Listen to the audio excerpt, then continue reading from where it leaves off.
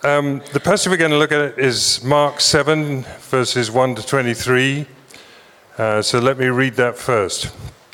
The Pharisees and some of the teachers of the law who had come from Jerusalem gathered around Jesus and saw some of the disciples eating food with hands that were defiled, that is, unwashed. Now, let me explain. Matthew Henry points out that the scribes and the Pharisees used to cruise around the countryside, keeping country preachers in order. It was a high control exercise. And this is what they were doing here. They were exercising their authority, came across Jesus, said, your disciples are doing the wrong thing. Because the Pharisees and all the Jews do not eat unless they give their hands a ceremonial washing, holding to the tradition of the elders. Notice that phrase, holding to the tradition of the elders.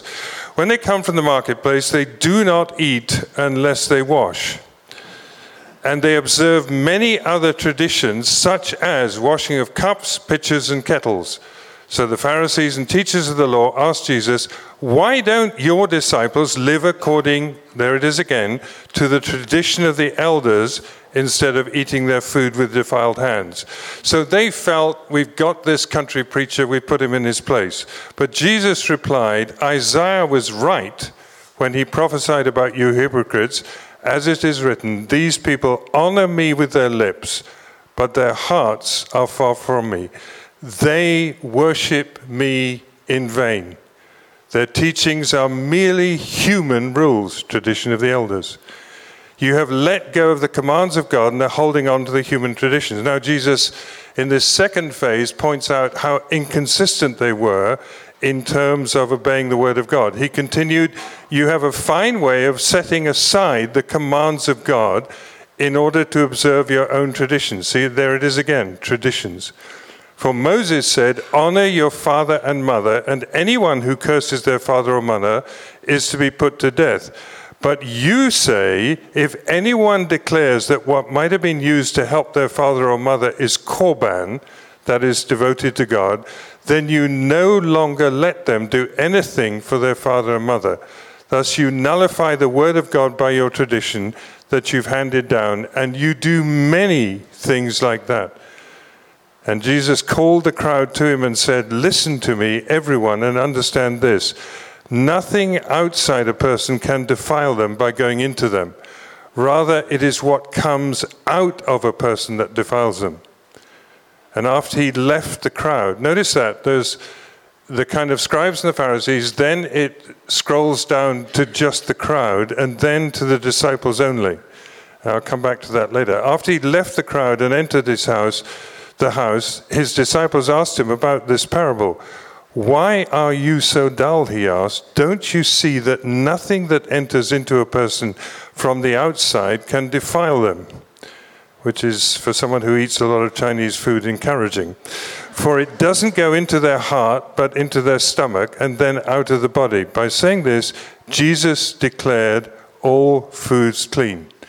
But then these last few verses, he went on, what comes out of a person is what defiles them. For it is from within, out of a person's heart, that evil thoughts come. Sexual immorality, theft, murder, adultery, greed, malice, deceit, lewdness, envy, slander, arrogance, and folly. All these evils come from inside and defile a person. Okay, so let's have a simple summary again. What Jesus is saying here is, number one,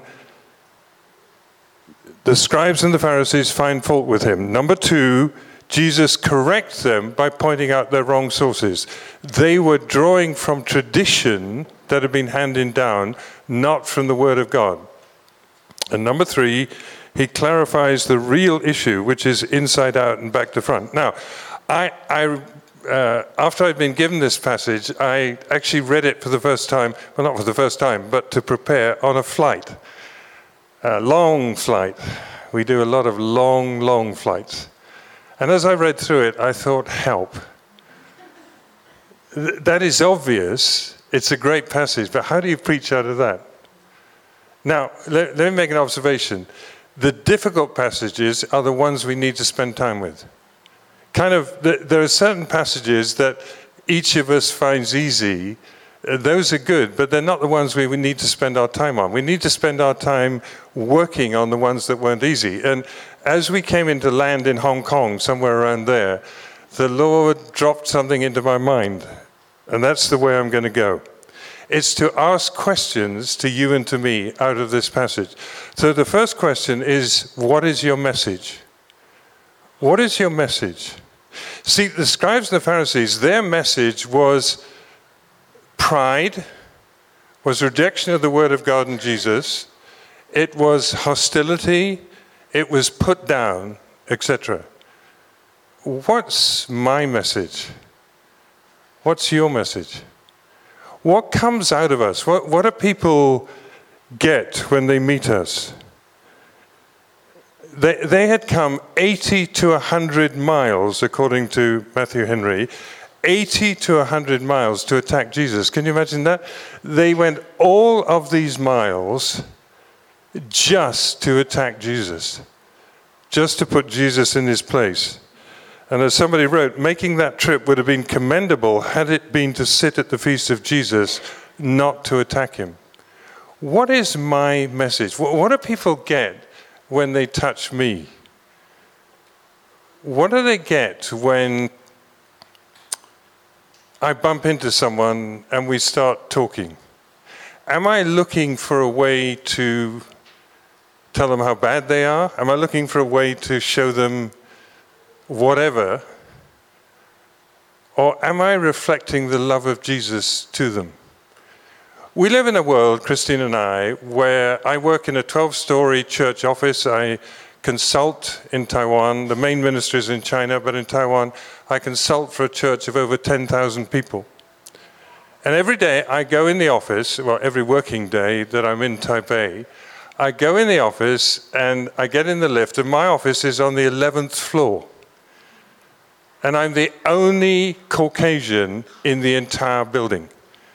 Everybody else is Chinese, except for one or two Filipinos, because they have a Filipino service and I think an Indonesian service. But on my floor, where there are about 40 people working, everybody else is Chinese. So obviously our work is in Chinese, it isn't in English. But the point is this, I'm the only Caucasian that they're going to meet that day. Now, granted, most of them are Christians. If I get in a taxi, I'm the odd man out. So what are people going to get from me? How am I going to use that opportunity that my message should be of the love of Jesus? See, I think all of us, in one way or another, should have two kinds of messages. The first kind of message is simply sharing the love of Jesus. And granted, that's a lot easier for me than it is for most of you. Because if I get in a taxi and start speaking Chinese, it's very easy for me because they're quite surprised, even today, if I speak Chinese to them, because it's reasonably fluent. They're quite surprised. And they say to me, 你什么时候到台湾啊? When do you come to Taiwan? And I say, 民国58年, which means the 58th year of the Republic, which is 1969. And that gets attention. I mean, I had a little operation in Taiwan a few months ago, and the head of the hospital who was doing the operation is a great guy. He said, I was in your country recently. He said, I went to Cambridge. I said, well, actually, I graduated from there. And from that moment, apart from carving me open, the subject in his mind was, why would you come to Taiwan in 1969? Was it because your country was powerful? I said, no, not at all. It was because of Jesus. And when he came to see me the day after the operation, that's still working in his mind. So by the time he dismissed me from the hospital, he managed to say, 上帝祝福你, God bless you, though he wasn't a Christian. You see, in whatever way we're doing it, we're trying to communicate the love of Jesus. Let me give you a clue. The easiest way to do that is to be interested in the other person. It doesn't matter who you are, what you are, in terms of sharing with them. Most people, not the least Taiwanese taxi drivers, have a need to talk about themselves. Now, that's the first thing. The message is Jesus in whatever context, and there's a huge amount. Street preachers is one context. King's Table is another context.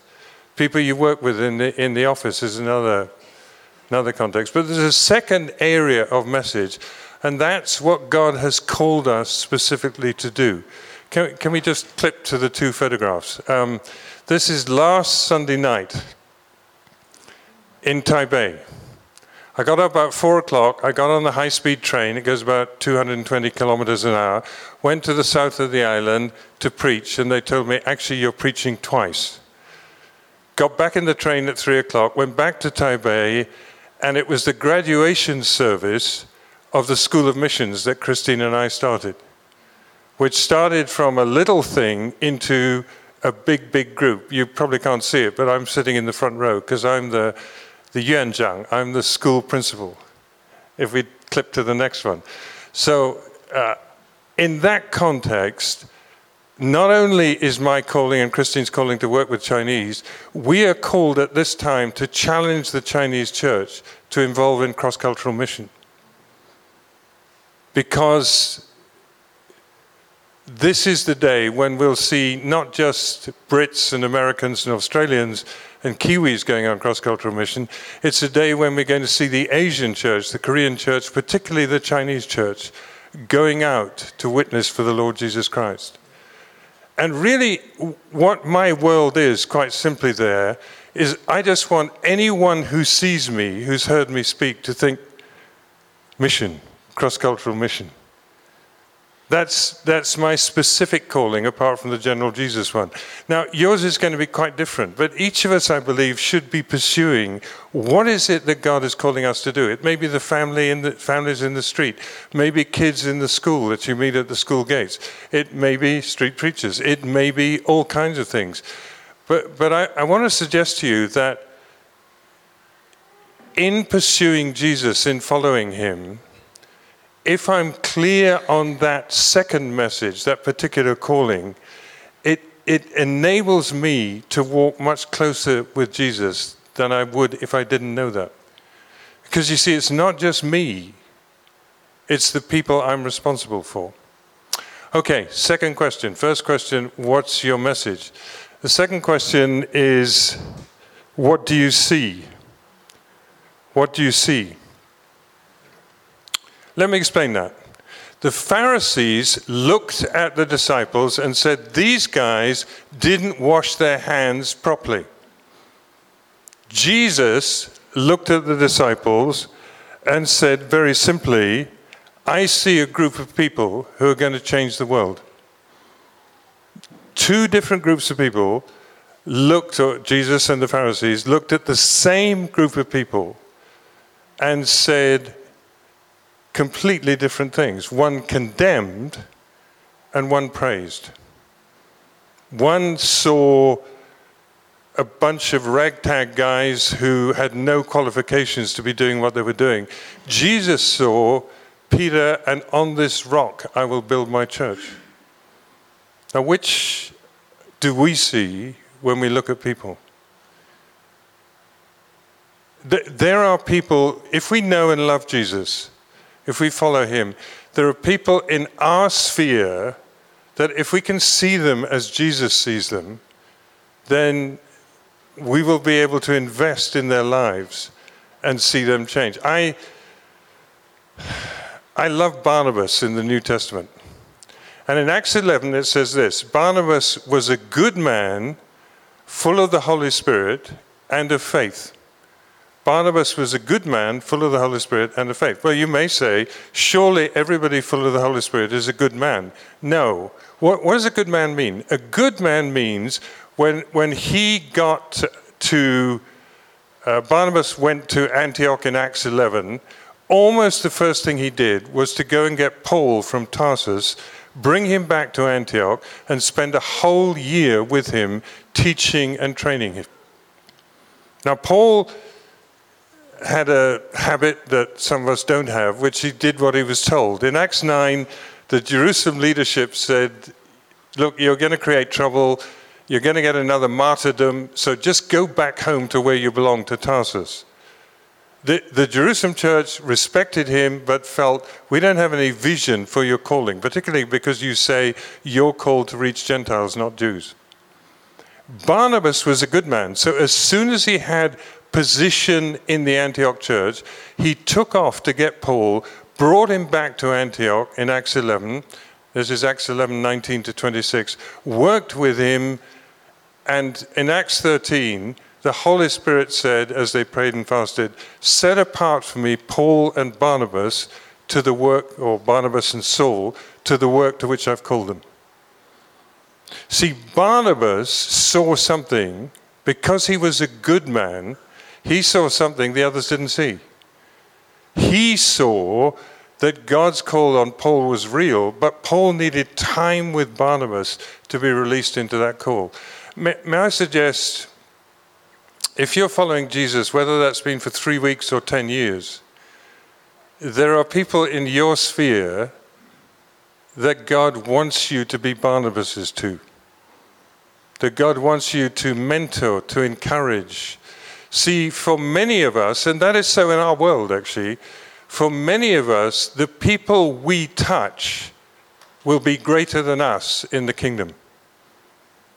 That's always been one of the great convictions that Christine and I have, that as we work amongst Chinese people, we will see people released who are able to do stuff that we can't do. You know the old saying that the next generation, their floor is your ceiling. And that's, at the age of 75, I've got to be quite honest, that's the most exciting thing going. Because if it's all limited to me, we're in trouble. If I can use what I have to the next generation, I'll give you a couple of quick examples. We were in Invercargill. We go to New Zealand every year because we've just been in the whole of May, because in Auckland there are 60 Chinese churches. So we minister and work mainly amongst the Chinese churches. And we were right down south. If you know New Zealand, North Island, South Island, right down south, there's a place called Invercargill. We were in a meeting there, and we went for a meal, and there's only one person in the restaurant. It was a Chinese girl who was the waitress. Well, bingo. So we start, sharing Jesus with her. And she said, I'm a Christian. And she started crying. She said, I can't get a good job. I said, well, let's pray. So we all gathered around her, because nobody else was there, and prayed in the restaurant. You move on, you're leaving Invercargill the next day, go back to Christchurch or Wellington or Auckland. A year later, because we go down the same time every year, I was preaching in a big Chinese church in Hamilton, which is in the North Island, miles away. If there are any Kiwis, tell me how far Invercargill is from Hamilton, 1,000 kilometers or whatever. I'm preaching in a big Chinese church, and somebody comes up at the end of the service and says, 你记得我吗? Do you remember me? I do not like people doing that. It's like, yeah, sure. Out of the 50,000 Chinese I've met, I remember everyone crystal clear. But my wife is better at these things than I am. She said, it's the girl from Invercargill. And it was. She said, it was a Chinese service. She said, as soon as you got up to speak, I remembered you. Said, I just want you to know I've found a good job and I'm living here now. But you know what the real key was? It's the first time she'd ever been to that church. So as the preacher, I go to the leadership and say, you need to care for this girl. Another quick example. We were down there in May, as I say, and Murray Cameron, the guy who runs the ministry down there, he said, we're going to a meeting on Saturday at a big Chinese church in Christchurch. He said, you went there last year and we shared together. He said, most of the people were in tears at the end of the meeting, which was news to me. I'm kind of insensitive at times to that thing, or maybe I was talking about something or thinking about dinner or whatever. But he said they were in tears, and 13 of them signed up to go to mission trips to China. 8 of them, their parents wouldn't let them go. Now, these are ethnic Chinese, mark you. 7 of them went, including one guy who was an absolute pain in the neck. And he got changed on that mission trip to China, and has such a passion for mission that they had to put him on the mission committee to keep him quiet. Do you see what I'm saying? That when we look at people, if we can adopt this, there are people we meet that we can be keys to releasing them into an eternal identity and purpose. The Pharisees saw rubbish. Jesus saw the people that were going to lead the church. Okay, number 3. Got to get a move on here. Number 3, how is your heart? Question number 3, how is your heart? What do I mean by that? If we go down to 1. This people honors me with their lips, but their heart is far from me. They worship me in vain, teaching as doctrines the commandments of men. Jesus looked at religious leaders. He didn't look at their clothes or their garments or their position or their titles or their whatever. He looked at their hearts and said, this people, do you know it's a scary thing? They worship me in vain. Can I say something about, you may find this incredibly prejudiced, but let me risk it anyway.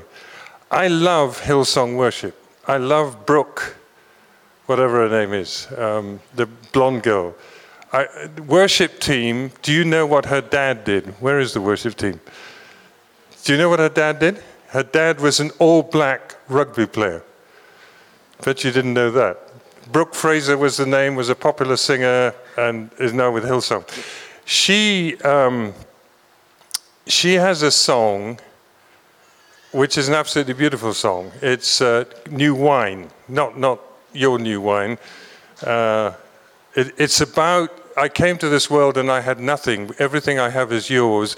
Lord, take my life and crush my grapes to bring new wine. It's one of the most beautiful songs I've ever known. The interesting thing is, there's a Hillsong clip on YouTube where she sings it and then they interview her. She blew my mind with what she said. She said, I didn't write this for public performance. I wrote that for my worship time with the Lord. That really blew my mind. That what you see when she worships is outflow. Another quick example. When I was Taiwan, 40 years ago, I had a 600cc Honda, and that was a car, not a motorbike. And in those days, it was before the highways, so you had single, quite dangerous roads. So I would put on tapes, and I'm listening to a tape of this guy preaching, American guy, and he starts on about some people's sport is idolatry. Are you coming under conviction here? He said, you watch all these sports games, you shouldn't do that. And I'm coming under huge conviction as I drive along. And then he says, cameras. He said, some of you don't know what cameras are. They were things you had before iPhone and Samsung. He said, any good camera I've bought. And I thought, gotcha. Not interested in cameras. And I thought, what he's doing is the things he doesn't like is sin. The things he does like is not sin. Lord, help us to see that it's from your perspective, not our perspective. So how is our heart? Is it being internally changed by the Holy Spirit? Let me slip down one and apply this in another way. Next question. Do you have any exceptions? We just read out that passage that Jesus gave us. For it is within, out of a person's heart, that evil thoughts come. Now look at the list. Sexual immorality, theft, murder, adultery, greed. You say, well, I could see the immorality bit or the murder bit, but greed, malice. Malice means evil speaking behind someone's back, deliberately tearing them down. Deceit, lewdness, envy, slander, arrogance and folly, pride, and just being foolish, just being stupid. Do I have any exceptions? Do I say, well, let me give the example that's most obvious to me. David Pawson, if you know who David Pawson is, we took his Unlocking the Bible, which is an excellent summary of each book of the Bible, and we we had it put into China and into Taiwan, broadcast and so on. And within a month, 40 Chinese websites had stolen the material, which shows you how much it was needed. Now, David Pawson once wrote a book, or he wrote the manuscript of a book. I have no idea what it was on, but he sent it to some Christian leaders in the UK saying, please would you read this, because I don't want to say anything that is contrary to Scripture. If there's anything that I've said that's contrary to Scripture, please would you let me know. And I heard him say this. One guy wrote back, and this is what he said. He said, everything you've said is according to Scripture, and this is a Christian leader. Everything you've said is according to Scripture, but this bit doesn't apply to me. The Lord has told me I'm excluded from that part of Scripture. That's extraordinary, isn't it? Please, Lord, don't let me get into that. Don't let me say, this is okay for me. I've seen that in horrible situations, actually, over the years. The Word of God is the Word of God, and every word of it applies to me as much as it does to you. Because I've served the Lord for over 50 years, that doesn't mean to say that I can be slippery with the Word of God. And could I suggest this as someone who doesn't live in this country? Probably there's no other time when our moral, ethical views need to be founded from the Word of God. No more and more important time than there is now. Just because I have Holy Spirit experiences, and please don't misunderstand me, we need more of the Holy Spirit, we really do. That doesn't mean to say that I can live in a way that isn't consistent with the Bible, because if I do, this is my experience, sooner or later God will expose it openly, and what's more, God doesn't seem to care about the honor of his name in the way that we do. So he exposes it openly in every country, in every way. The big situation just broke in the States recently. We need, brothers and sisters, to read the Word of God, consistently to read the Word of God, and allow the Spirit of God to apply the truth of the Word of God to us. And if I'm just floating in Trinity meetings and Holy Spirit experiences and going to conferences, but I'm not spending time in the hidden place in the Word of God, I want to suggest I'm in trouble. About 10 years ago, we went and did a school of missions in northwest China.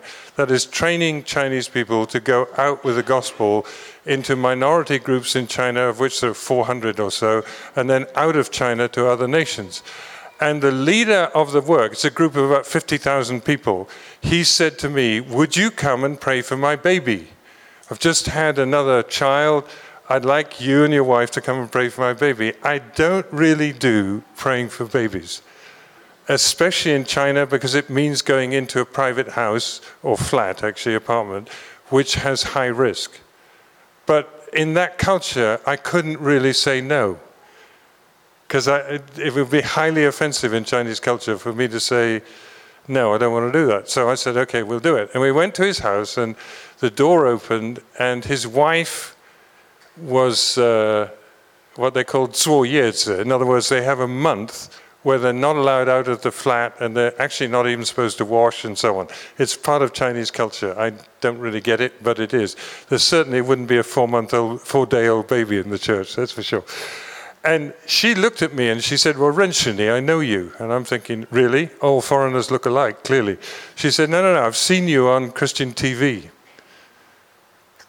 And then she said, I was going to abort this baby, but the Holy Spirit led me to Christian TV from Taiwan. That's where she saw me. It wasn't me speaking, it was somebody else speaking. She said, a Taiwanese pastor preached that abortion is wrong, and I heard the Word of God, and so I've had this baby. Do you know what I thought? I thought, praise the Lord for that brother and for her seeing that. But she's over 50,000 people with her husband. That's how many there are in that network, or were at that time. How come she didn't know the Word of God? Dear ones, are there exceptions? Okay, the final question, and it's an equally important one. Am I accountable? Am I open to correction? What was the problem with the Pharisees here? That they reckoned they had the truth and they wouldn't hear what Jesus said. They wouldn't listen to what Jesus said. They were so full of themselves that they couldn't hear what Jesus said. Something very interesting, this question, am I accountable? There is no word for accountable in the Chinese language. Just doesn't exist. And that's a very interesting statement about a culture, isn't it? It means you have a top-down hierarchical system, but not a voluntary accountability, because I believe that's a biblical concept. It comes out of a time when this nation engaged with the Bible and saw that a safe place is the place of accountability. What does it mean? It means I allow people to speak into my life. First one is husband and wife. Husband and wife, because wives know husband like nobody else does.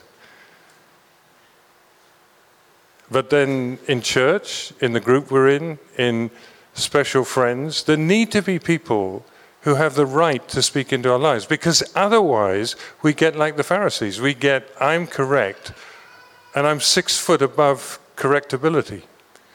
So could I ask, dear ones, is there anyone who can speak into your life? Is there anyone who can challenge your views and your conduct? See, a lot of times I feel when stuff goes down in churches, how come nobody said anything or did anything? Having accountability is a very, very precious thing. See, in conclusion, let me say this. The 3 groups here. There's the Pharisees and the scribes and Jesus, and they missed the boat altogether. There's also the crowd. The crowd heard Jesus, but they didn't stay with it. And then, do you remember, as I was reading the passage, it says, Jesus went into the house, and the disciples said, what do you mean? Could I ask, are we in that third category? Are we in the category of people that really want to press into Jesus, preferably with others around who can hold us accountable? Are we in that group that passionately wants to understand what Jesus is saying to his church, but preeminently what Jesus is saying to me and those around me, so that I can fulfill his purposes? See, the great thing, if you live in a culture where, Taiwan and China have seen considerable growth in the church. We were with an ex-Malaysian minister of education who said he was a Christian. He'd met a government minister in China who said he reckoned there were 150 million believers in China today. We live in contexts where the church is growing, certainly in certain nations. But the danger of big church growth, and frankly of me of working in a 10,000 people church, is you can exist without the issues in your life ever really being dealt with. And the value is to have people who can actually say, I think this is wrong. Now, if you want a very personal example, my wife doesn't like being with me in airports. I'm not going to tell you why, but it has to do with my bad attitude in airports. And the fact that I don't understand why people wander around blocking passageways with cell phones and shopping and doing ridiculous things like that, when the name of the game is to get out of here or onto the plane. But that's sin, actually, sometimes, particularly when you clip old ladies with your roller. See, probably if my wife didn't say, I don't like being in airports with you, I wouldn't realize what a bad boy I am in airports. I don't know what your airport is, but have someone who can speak into your life. 5 questions.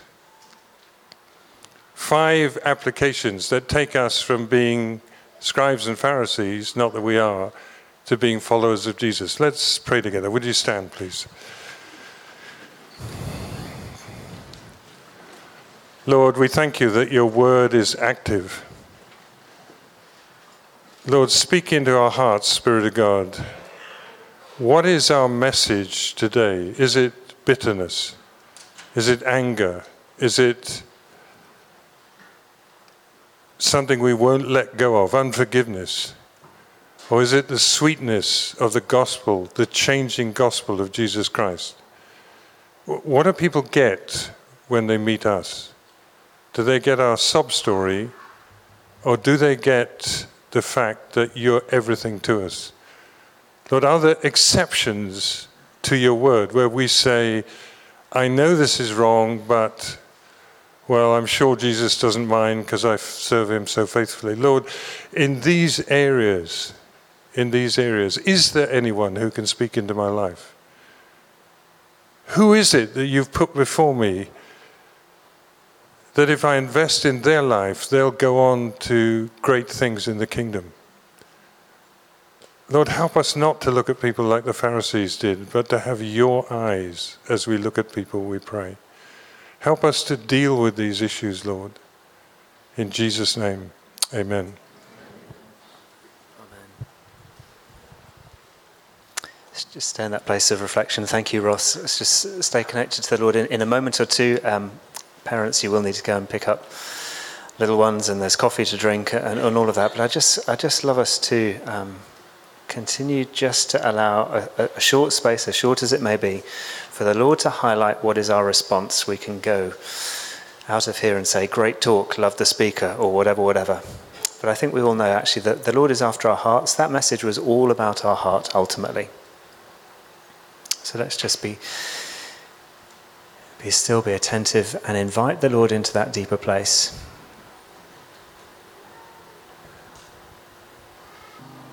We welcome you, Holy Spirit, into that place that we call our hearts, that seat of will and longing and decision-making, our internal world. We thank you, Lord, so much that you don't bring a message of behavior modification. Just do better. Just try harder.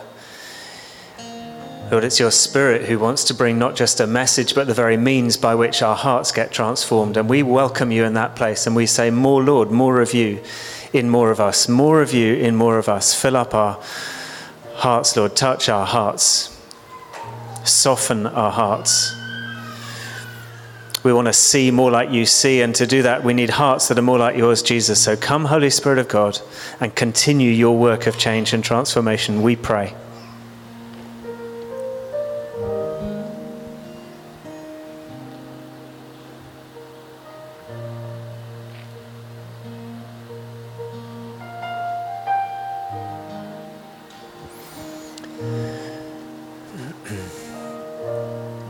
As ever, there's an opportunity to respond in a particular way for those who'd like to, which is to come to the front here and have somebody just to be alongside you, put a hand on a shoulder and just pray. See if there are specific things that God wants to say. If that's you and you know that it's you, don't delay. Just come, make your way forward. You just want to respond in a particular way. You want to bring that to the Lord. It might be nothing to do with today's message. It could be a need that you're carrying. It could be a place of desperation. Could be that there's a physical condition that you'd love us to pray healing for. Just come and just make your way forward. This is always our practice. Just come. But if you don't need to head out of here quickly, I'm going to invite you to come too for heart softening. I also want to say I believe that a sense of shame has got stirred in some today around some of these things, and you're sort of regretting where you're at, the state of your heart, and that can send us in a really rubbish direction into condemnation and that kind of thing. There's no condemnation in Jesus, none. He doesn't condemn us, he loves us, but he does want us to be free, and free of shame and free of a whole load of other things. So if that's you too, you want your heart freed up, then I want to invite you to come forward, because that's an encouragement from the Lord. Just make your way forward, just come. Continue to wait on the Lord. Say, come, Holy Spirit. More of you, Lord. More of you in us. I think there's something about hunger too this morning. Not much happens without us wanting it to. So if you'd recognize that you want to be more hungry for change and transformation, you'd recognize that you want your heart to look a bit more like Jesus' heart, so we see more like he does, act more like he does, then I want to encourage you to come and ask for that and for God to bless you with a greater hunger.